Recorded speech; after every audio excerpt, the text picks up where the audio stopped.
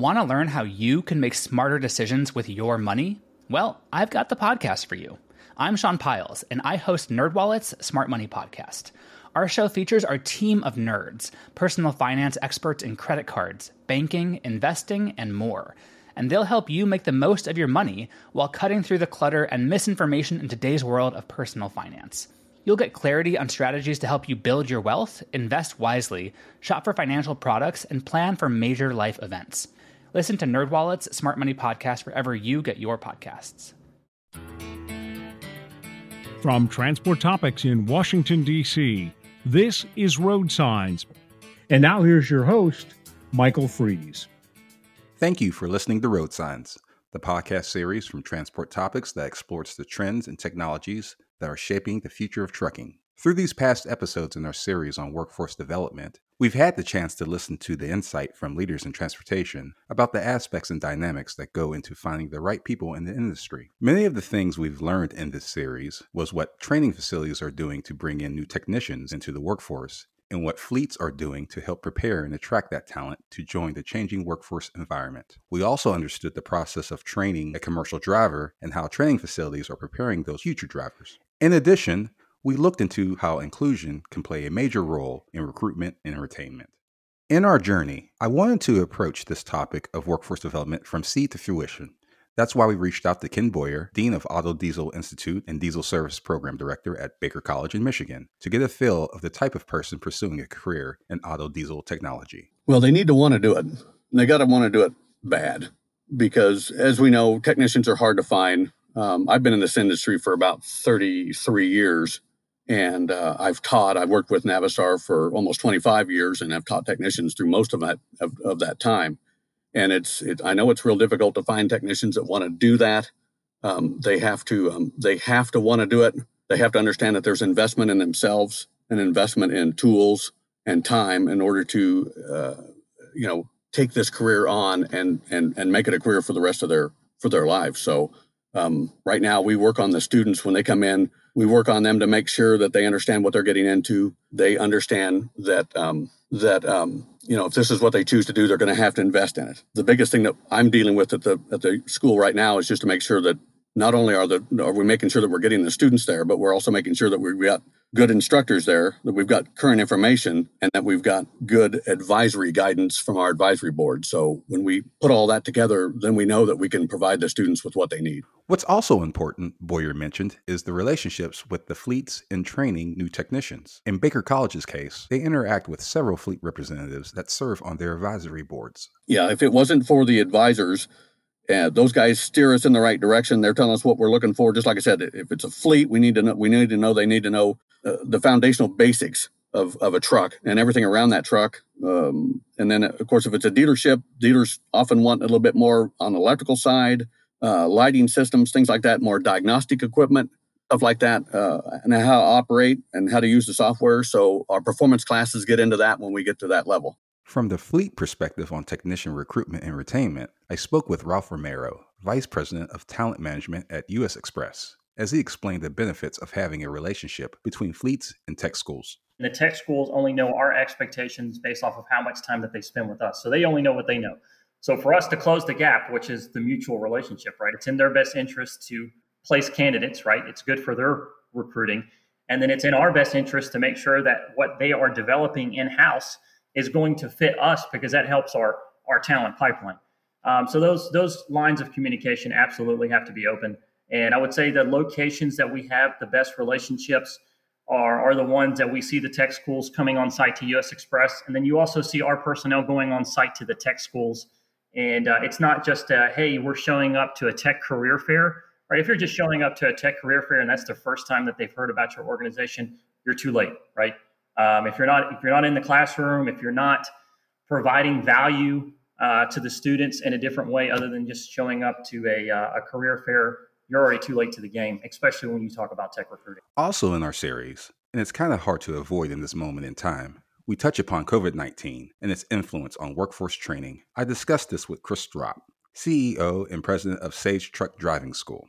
Well, it has obviously had an impact on our business, on our customers and on students and costs. So we were shut down for a couple months, and that varied by state, which made it kind of difficult that different states were making different decisions. But there have been some challenges in terms of operating with the health concerns, but we've essentially put in place the CDC recommended guidelines. So everybody's wearing a mask, and we're trying to social distance and keep students separated. The one interesting thing about our program, just in terms of how we deliver the CDL training, is all of our training is done with one student per truck. It always has been. So most schools are putting 3 or 4 students in a truck when they go out on the road. We have always only had the instructor and one student in the truck. So that made that kind of social distancing much easier because we were used to doing that.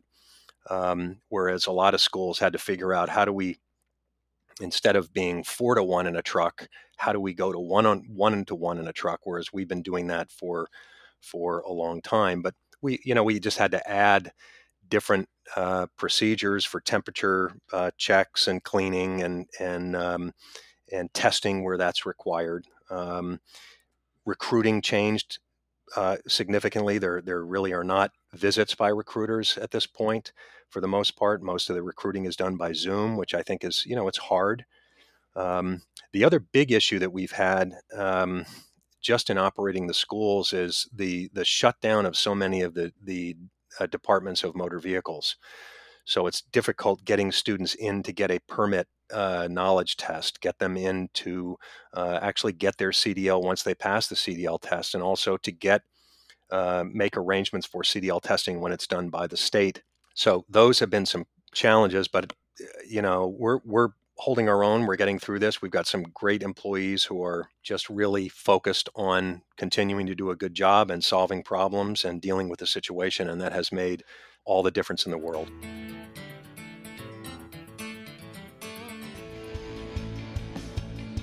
TransForce Group is your one-stop shop for carrier solutions. From driver development to carrier business needs, we are the #1 choice to keep trucking firms on a path to growth.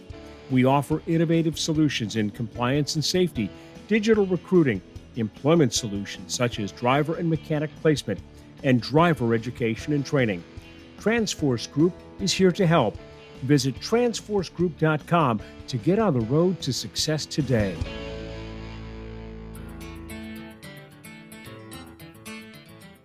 In the macro view, Don LaFay, president and CEO of the Commercial Vehicle Training Association, provided a glimpse of how most schools are handling this new normal, but also how the pandemic created a bottleneck in the regulation process. I would say the pandemic has changed many things about truck driver training. First, we have to follow CDC guidelines, which means it's changed how we train. Social distancing has really changed the way we teach in the classroom or in the cab of a truck.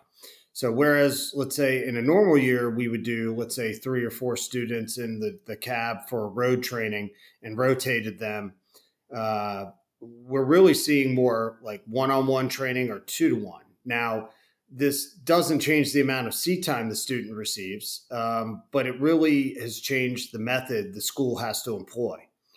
I would also say, second, we're seeing the need to add additional instructors, which again may limit the number of students that can be taught.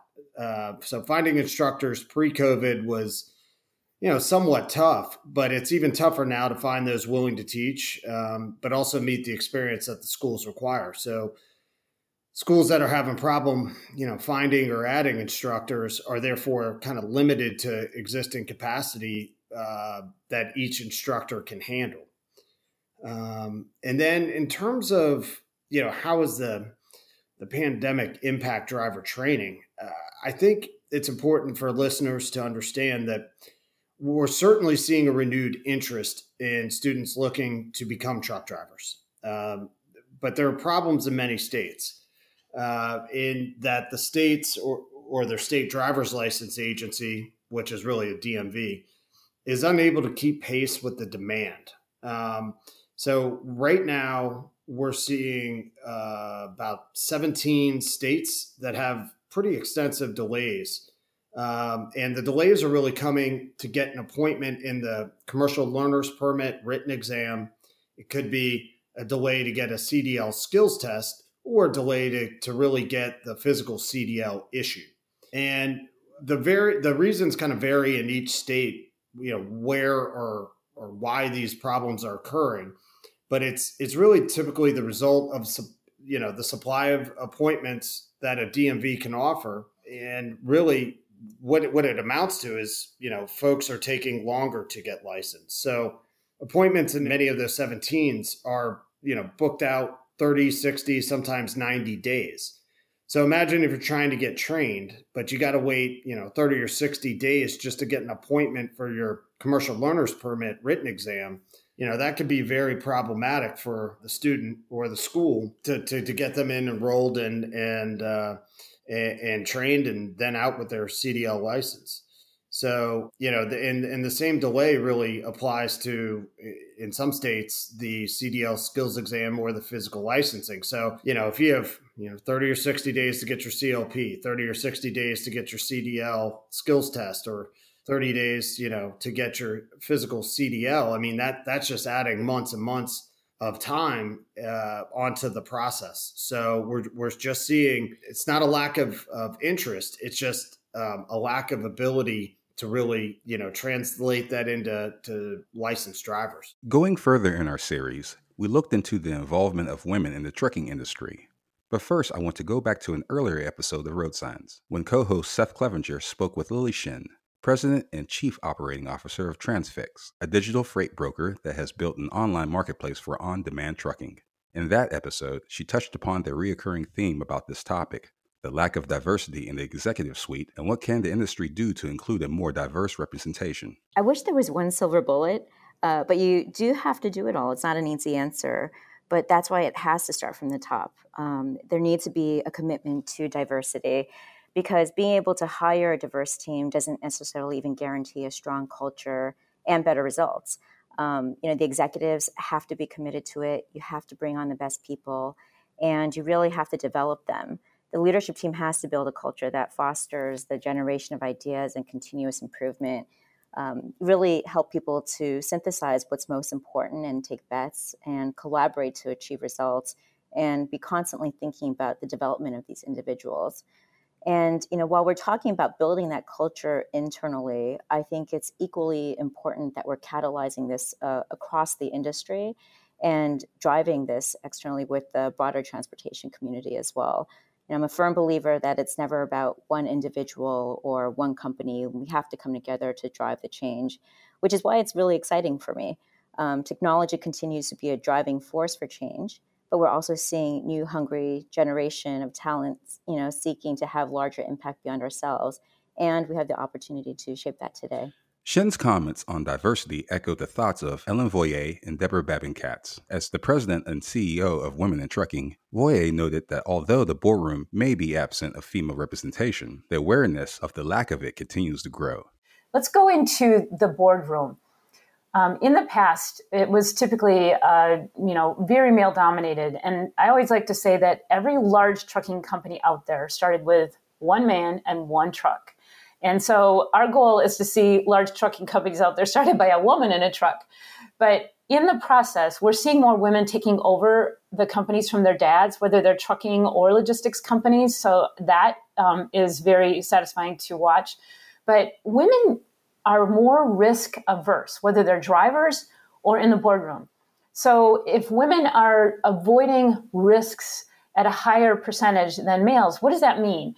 That means that if the decision to maybe acquire a new facility or to buy another company, or, certain decisions that are made in the boardroom, women will look at the options and say, hey, are there any other options that I need to consider? And will take longer to come to that conclusion.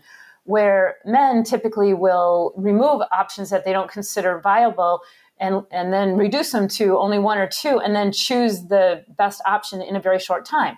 So that right there is unconscious bias if your culture values quick decision making. So things like that. We point out ways that this industry and a lot of male-dominated industries have built-in unconscious bias, and make people more aware of it so that women can not just enter the industry, but be elevated and advanced.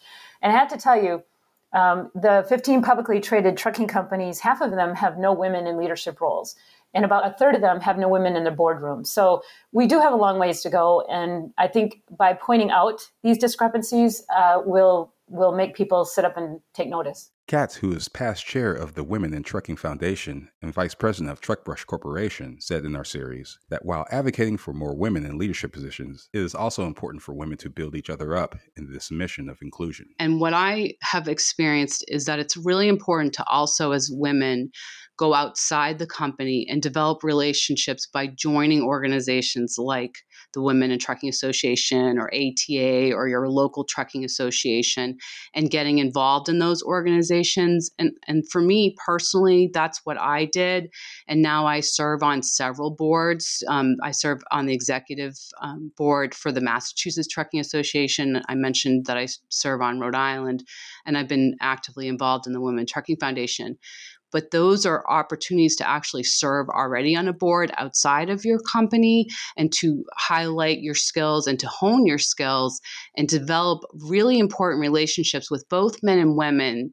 You know, these are people that are in top management, very intelligent individuals that you have an opportunity to work. Sure, it's a boatload of work and you have to do it on your free time, so to speak. But those experiences can only add to your professional and personal development. And I think that that is important to be able to show your company, you know, what you can achieve even outside the walls of your company. And for me, it's also about giving back, of course. But I do believe that there's many opportunities that women can seek that are even outside the walls of their own office.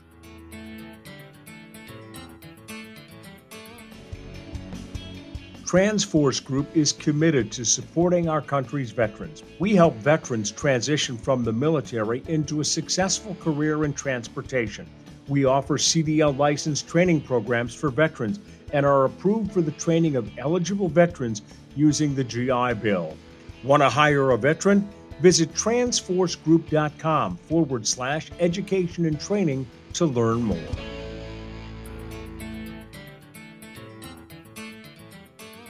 In exploring workforce development, the one thing that I've learned is that we just scratched the surface on this topic. Finding the right driver and technician while keeping an eye on the societal makeup of our community in this industry's workforce is a continuing work in progress. And oh, by the way, this is all done in the middle of a pandemic. As we move on to the new year, we can bet that the process of development will continue to evolve, as well as our journey to explore more trends about it. Watch this space. If you enjoyed this episode of Road Signs, please let others know. Rate and review us on Apple Podcasts, Spotify, and wherever you listen to podcasts. If my questions have sparked questions of your own, share them with the Road Signs team or reach me on Twitter at Michael V. Freeze. You can email us at share@ttnews.com. We'll read them and respond daily. And of course, we'll be back in 2 weeks with more episodes of Road Signs. Until then, I'm Michael Freeze. Thank you for listening. Want to learn how you can make smarter decisions with your money? Well, I've got the podcast for you. I'm Sean Piles, and I host NerdWallet's Smart Money Podcast.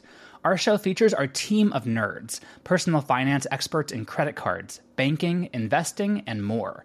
And they'll help you make the most of your money while cutting through the clutter and misinformation in today's world of personal finance. You'll get clarity on strategies to help you build your wealth, invest wisely, shop for financial products, and plan for major life events. Listen to NerdWallet's Smart Money Podcast wherever you get your podcasts.